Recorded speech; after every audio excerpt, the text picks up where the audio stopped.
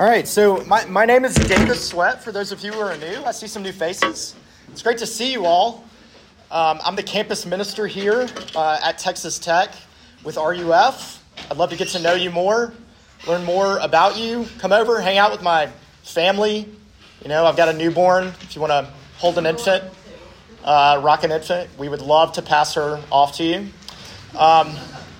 I also wanted to introduce you to my friend Larry Lafreniere. He's in the back. So RUF exists because of people like Larry. Larry loves campus. He loves students. And he supports this ministry. He prays for this ministry. And so I wanted him to be able to just see what y'all are like, who y'all are. And also for you to see him as someone who loves you, really does.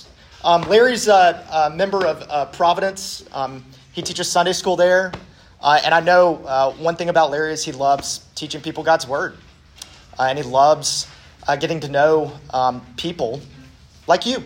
So I encourage you to get to know him. He'll be actually speaking in a couple weeks here. So one thing we say every week here at RUF is that you're never so bad that you're beyond the reach of God's grace.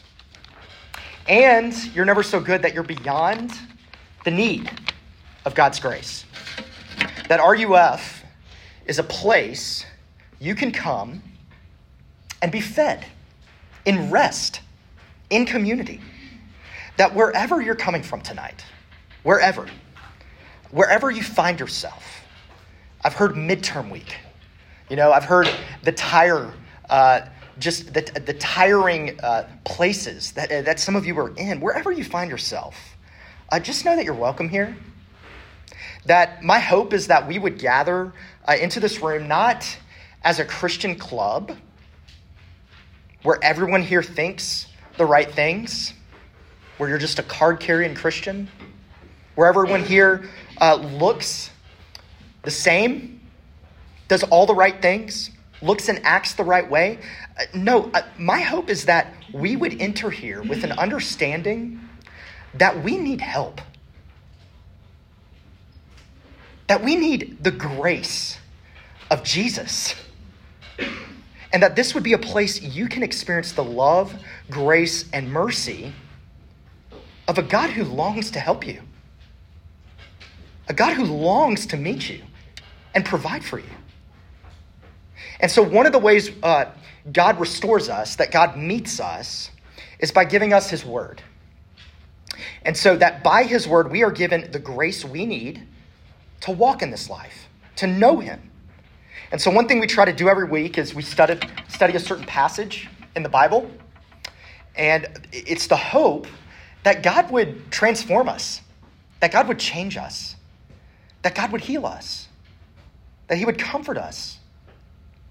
So this semester in RUF, we've been studying Jesus' words at the beginning of Matthew 5. And they are commonly known as the Beatitudes. And one of the reasons I wanted us to study the Beatitudes was because in the Beatitudes, Jesus, he really gives us a vision for what his people are supposed to look like.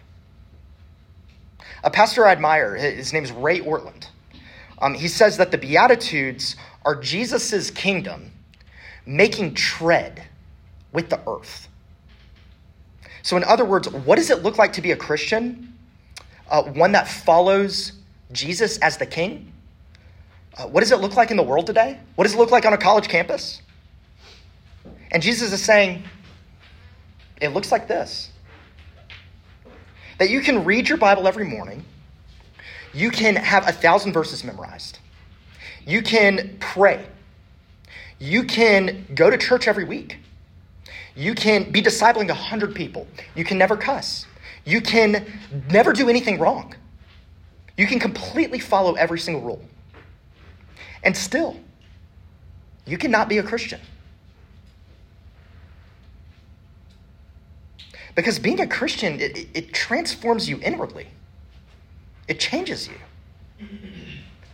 That you can actually be doing all of those things and still be incredibly prideful. You can still be very judgmental. You can still be angry. You can still be entitled. And know that Jesus, he is concerned with transforming you from the inside, and that changes what you do.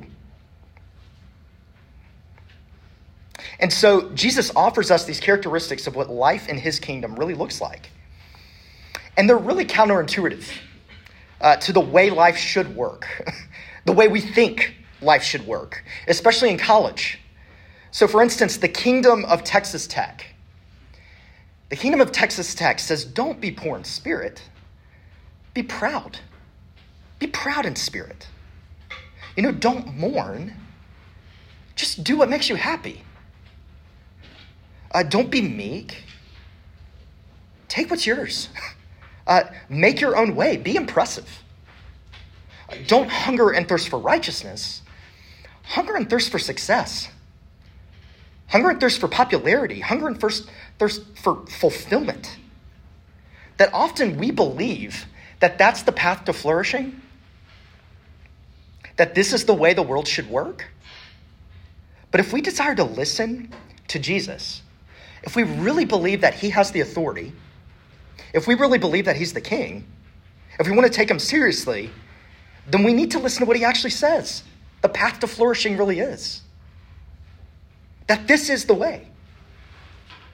And so today we'll be looking at the next beatitude, that Jesus is a God of mercy, and his kingdom is a kingdom of mercy, and therefore Christians are a people of mercy. So turn with me in your bulletins as I read Matthew 5, verse 7. This is God's word. Blessed are the merciful, for they shall receive mercy. Let's pray together. Dear God, we need you. We need you right here, right now. We need you to meet us here. We need your mercy. We need you to move in our hearts. We need you to soften where we need to be softened. That we may know you. That we may look like you. So God, I ask you that you would do that tonight. It's in Christ's name. Amen. So whenever I think about mercy, it makes me think of a scene from the original Spider-Man movie. The one with Tobey Maguire that came out in 2002. I'm just curious, were any of you born after 2002? Okay, so this is like an oldie, right? This is like something way old. Maybe your parents watched it. It's a classic, right? So there's this scene in the original Spider-Man movie when Peter Parker has just gotten his superpowers.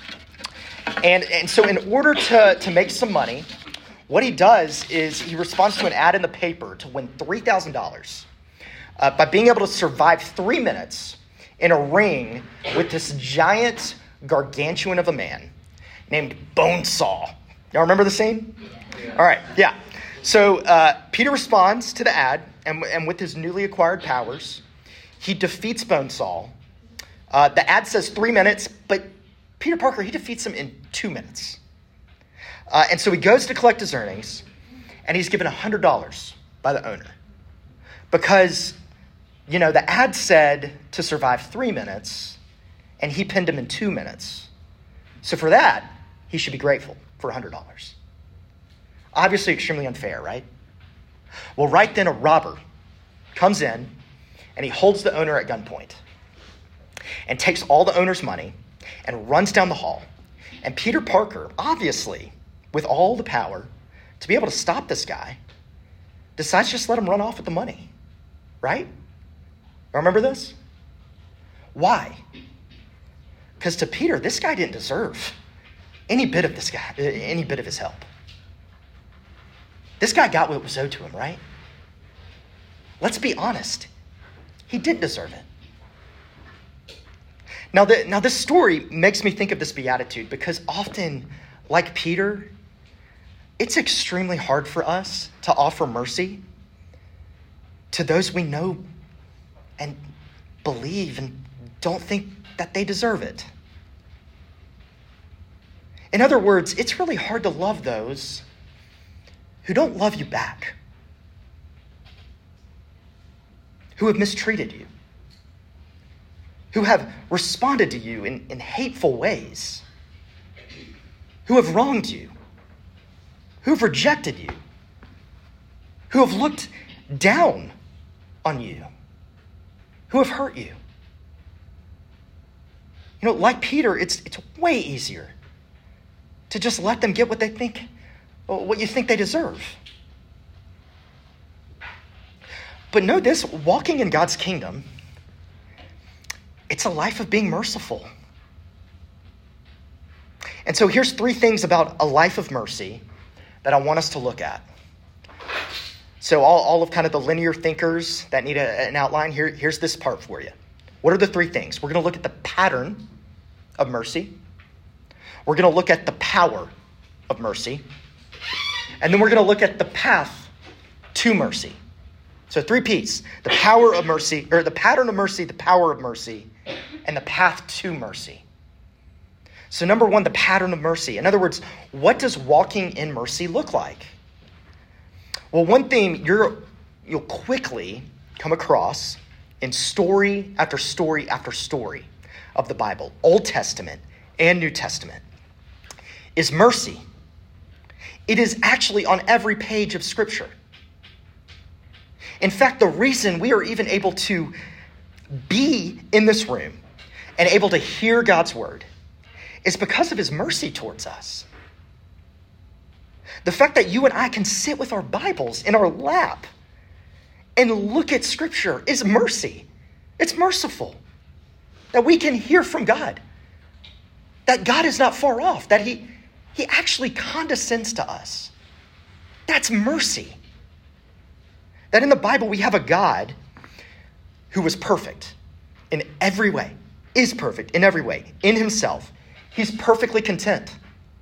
He is perfectly satisfied in and of himself. He's perfect in harmony and relationship as a triune God of 3 persons. He isn't bored or seeking fulfillment in some capacity in order to interact with you. And this God, on page 1 of Scripture, he makes the heavens and the earth. Why? Because he's a merciful God. That's why. He creates light out of darkness. He brings life where there's no life. Not because he needs to, because he's merciful, because he wants to. He creates people to experience his glory and perfection and harmony in relationship. Why? Because he's a merciful God. This is why when God reveals himself to Moses in Exodus 34, he says, the Lord, what? A God merciful and gracious, slow to anger, abounding in steadfast love and faithfulness. So know this, if you don't know mercy, you don't know God. It's why people were confused with Jesus. In Matthew 9, the Pharisees, they asked Jesus' disciples, why does he eat with tax collectors and sinners? But when Jesus heard it, he said, those who are well have no need of a physician, but those who are sick. And then Jesus says this, go and learn what this means.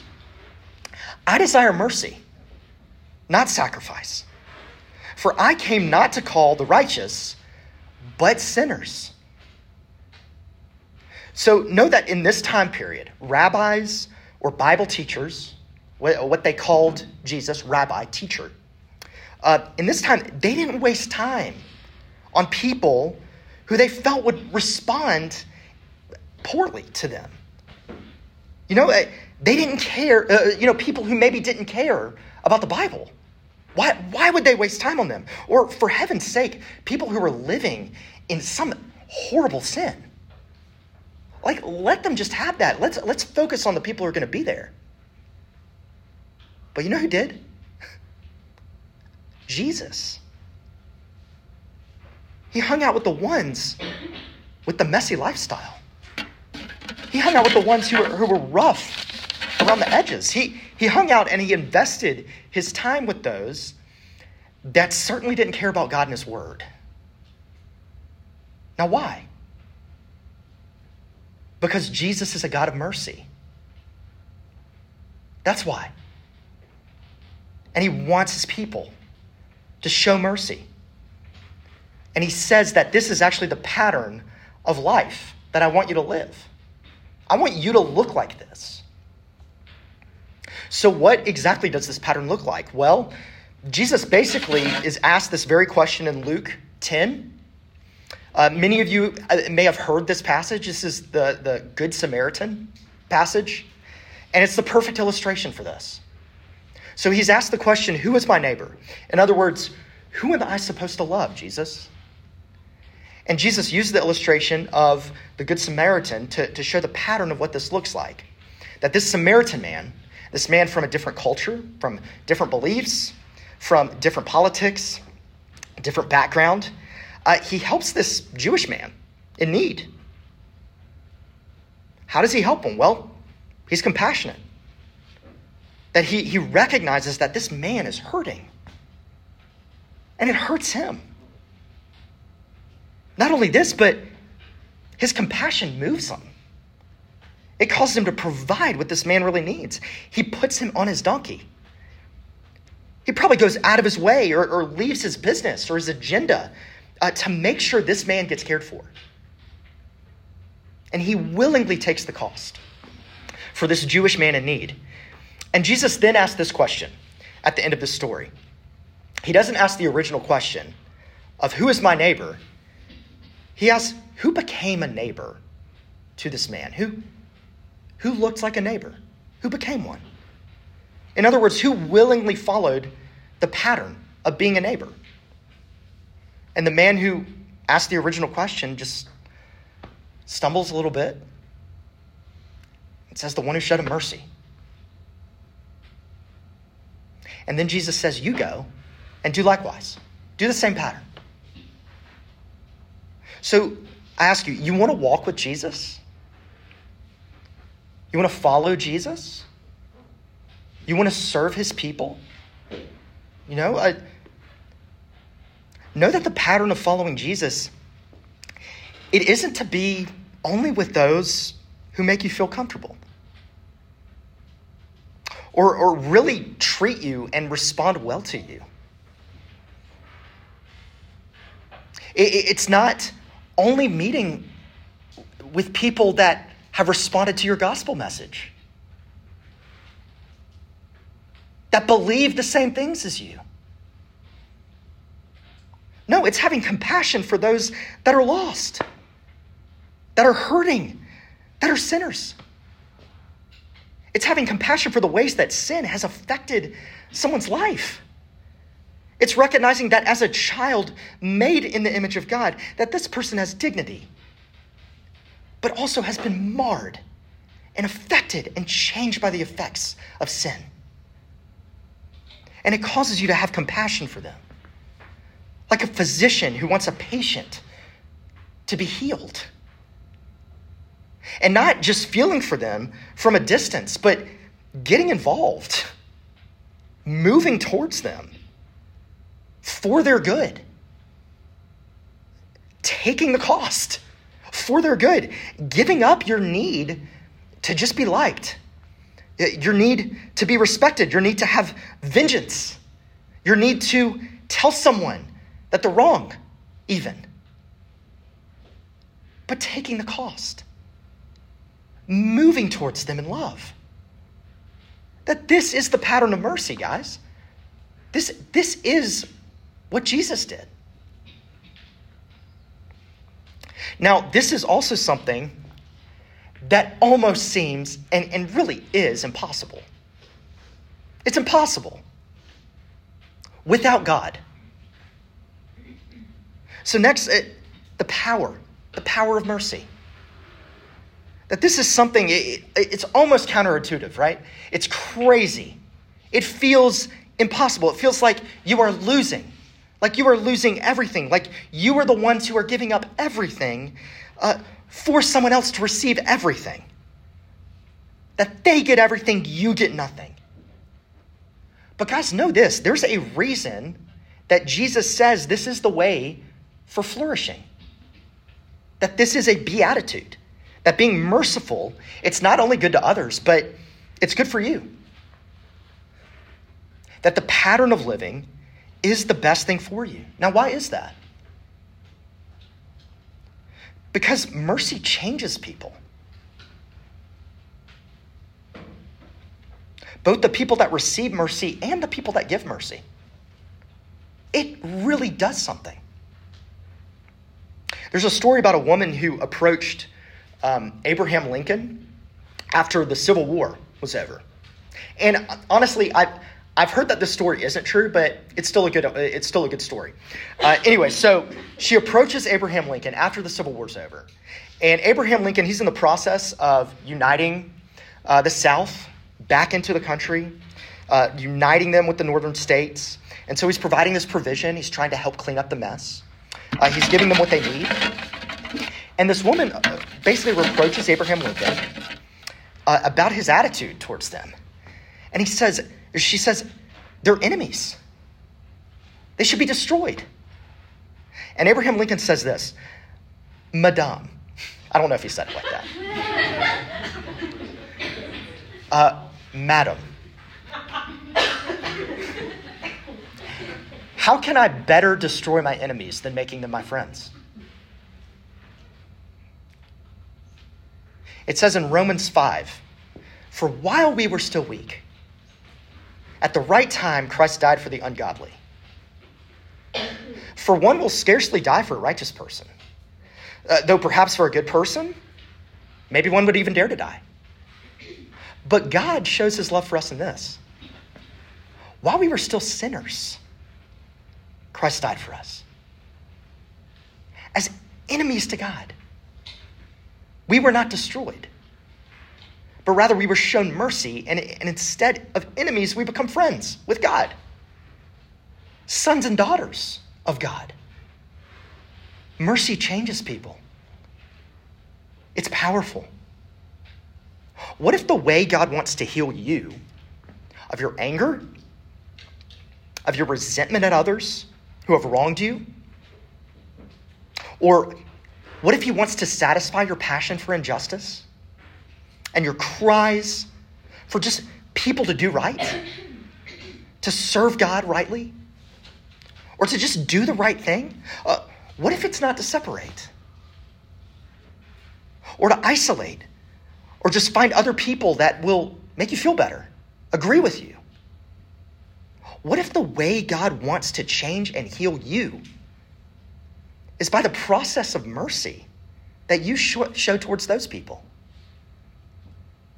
That you move towards them in compassion, not with judgment, not with just wanting to tell them they're wrong, not with revenge, but with curiosity, with asking them questions, with wondering, what are they really seeking? What are they really after? With longing for their deeper hurts and needs to be met in Jesus. And what if this pattern of mercy, what if what it does is allow people to be changed by the power of mercy?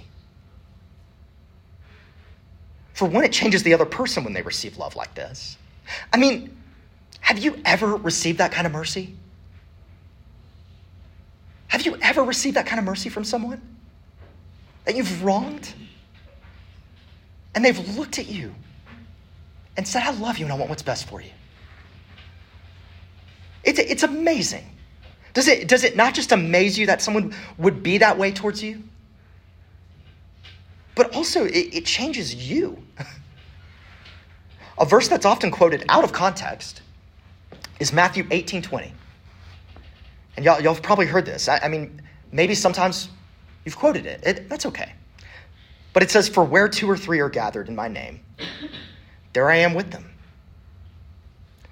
The context of this is in the midst of 2 people that are in huge conflict, of someone who has wronged that person. And Jesus reminds them that I am with you. I am with you in that. You're not losing. You're experiencing more of my presence in this moment because of the way you are following my pattern. You're experiencing who I am. You're walking with me. There should be no greater joy for us. Now, we talked about the pattern. We talked about the power. But how do we really become merciful people? What is the path to mercy? And notice that Jesus says, "Blessed are the merciful, for they shall receive mercy." That's what the verse says. Now, what he's not saying here is that in order for you to even get mercy, you have to show and do mercy. That it's conditional upon the way that you perform. Like all the Beatitudes, what Jesus is showing is that the character of one who is merciful is one who knows that they need mercy. And not only that, but one who knows that they've received mercy. It's one who understands the mercy they need over and over and over and over again. And then when they finally get over that one thing, it's their realization that they need mercy for the next thing. And then they need it again. And then they need it again and again and again. That the path to mercy is not to just work really hard. It's not just to go do it. Just be merciful. No, the path to mercy is to bask in the mercy you've been given. It's to, of course, recognize the compassion that others need because of how much compassion you need. It's to move towards others in love and forgiveness because you know how much love and forgiveness you need. How much love and forgiveness you receive minute by minute from Jesus. It's to give up your needs, your desires, your wants. It's to die to yourself because you recognize that Jesus died for you. That he was ripped apart on the cross for your good. Because he loved you. As an enemy of God, he loved you. That's the path to mercy. Some of you have heard this story before, but about a decade ago, I received a call from a hospital in Birmingham, Alabama. And this is probably one of those moments that really has transformed my life. Because the person on the other end said, "Mr. Sweat, we've been trying to reach you. We have your father here. And he's been in a terrible car accident. And he's in the ICU. And he may die. And we need you because you're the next of kin. We have no one else that can help make decisions for him to survive." Now, I hadn't talked to my dad in 2 years. And before then, it was just little awkward phone calls. Every now and then. And this man, my dad, he took everything from me. He hurt me deeply. It's a guy that I despised. And if I'm honest, there's still many ways I despise him. In many ways I hated. In many ways I was angry. In many ways I wanted revenge. And he needed me to care for his life in the hospital. But can I tell you in that moment, God was just as concerned with loving me than he was with caring for my dad? That God was just as concerned with changing me for my good? Because going to that hospital and looking at my dad in the face and saying, "I forgive you. I want what's best for you." God showed me that I was that guy. I'm the guy on the bed. I'm the guy in the bed. I'm the guy who abandoned Jesus. I'm the man who selfishly did what I wanted at the expense of Jesus. And in that moment, I can still just picture Jesus looking at me and saying, "I forgive you. I love you. I want you. I give you mercy. Know that none of us can truly do mercy unless you experience the full mercy of Jesus, longingly moving towards you in compassion and forgiveness. That maybe some of you here tonight, you feel stuck. You know, you feel like, I can't walk down that road, Davis. I can't. It's too hard. It's too costly. You don't know what they've done. They don't get it. Maybe you're just too tired. Maybe you feel just too weak. And guys, you know what you need in that moment? You need mercy. You need mercy. You need to recognize, back to what we even talked about in week 1, that you are poor in spirit, that you need help, that you certainly can't give mercy if you don't have mercy. You especially need mercy when you are overcome with anger, when you're overcome with resentment, when you're overcome with hatred in your heart at someone. Let your lack of mercy move you closer and closer and closer to the realization of how much you need mercy. That's what God does. He uses it. And so as I close, I think later on in the Sermon on the Mount, which is what the Beatitudes takes place in, I think one of the most frightening statements of Jesus is at the end when Jesus says this: "Not everyone who says to me, 'Lord, Lord,' will enter the kingdom of heaven, but the one who does the will of my Father who is in heaven. On that day, many will say to me, 'Lord, Lord, did we not prophesy in your name? Did we not cast out demons in your name? Did we do many works in your name?' And then I'll declare to him, 'I never knew you. Depart from me, you workers of lawlessness.'"